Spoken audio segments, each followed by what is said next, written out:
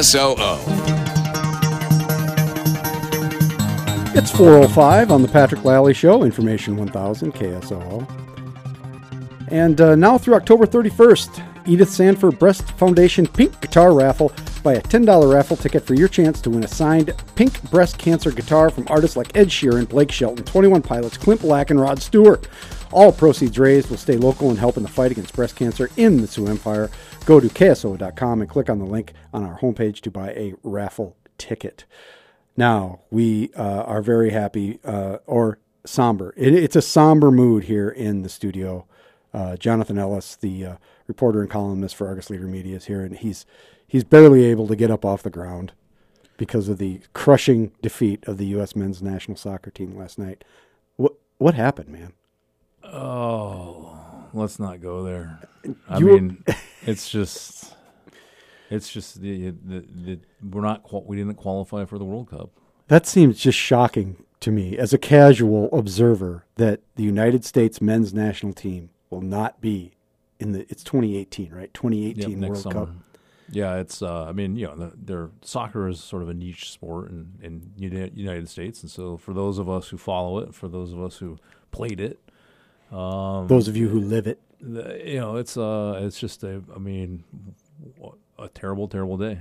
So 4 years ago today, I was at a game in which the U.S. Clinched the top spot in the World Cup from our confederation. So that was a much happier time last night. Then, of course, we get knocked out of the World Cup by just this weird confluence of events that before the night started had about a 3% chance of actually happening. Right. So we lost, which was bad, and then there was a goal later in the evening that sealed our fate. Right. Is that how that worked? Well, there were 3 games. There were 6 teams that remaining in our confederation that were qualifying. The top 3 teams automatically qualify. And going into the last night's, all 6 teams were competing at the same time. We were in 3rd place and had an automatic qualification spot.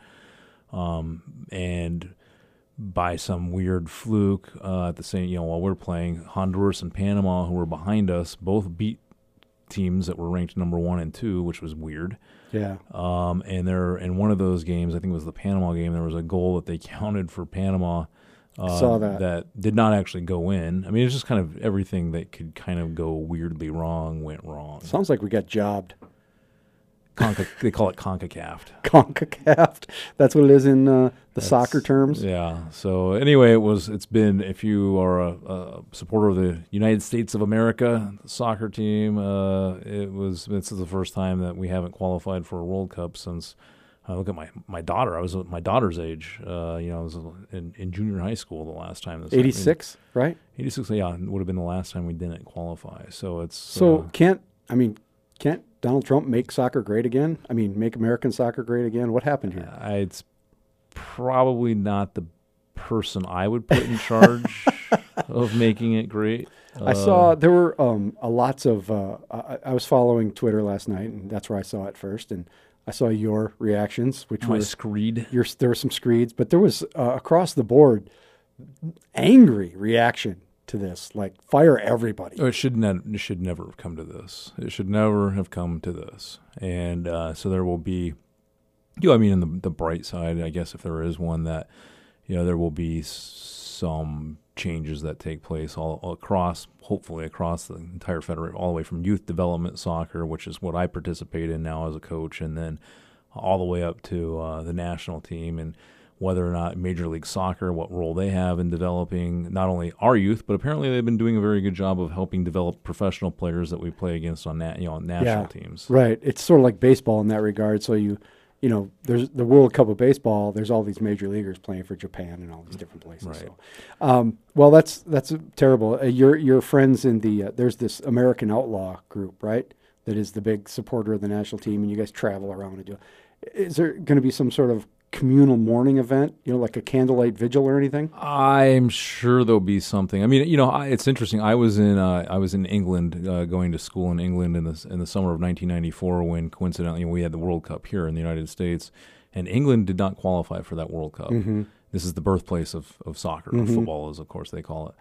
And so they, in being in these sort of weepy pubs of these guys who were watching the World Cup without a team, they had to sort of adopt a team, and I think a lot of them grudgingly adopted like Ireland. Oh, that's all right. And so I mean, Iceland qualified, first time ever. Iceland qualified, yeah. So maybe that's a team to adopt, or England. England will be in it. So I could get behind England. I still have kind of some lingering issues with the British in general. With the king, yeah, and King George. I do too. Well, that and then the famine. Oh, sure. Well, your people. My people. Yeah. I could go for Iceland. Do they have some cool unis? Somebody asked me that in the newsroom. I don't know what their current jersey looks like. What their because that could be cool. World Cup. Yeah, I think. So right. now you have to pick somebody based on their fashion. What they look like, some cool jersey or something. I guess if that's how you want to pick. Well, who are you going to England? You think? I'm still in mourning here. Okay. It's a little too early. We'll let you deal with that. Coming back, we're going to talk about actual politics here in a minute. Although soccer is politics in many places. So this is the Patrick Lally Show on Information 1000 KSOO.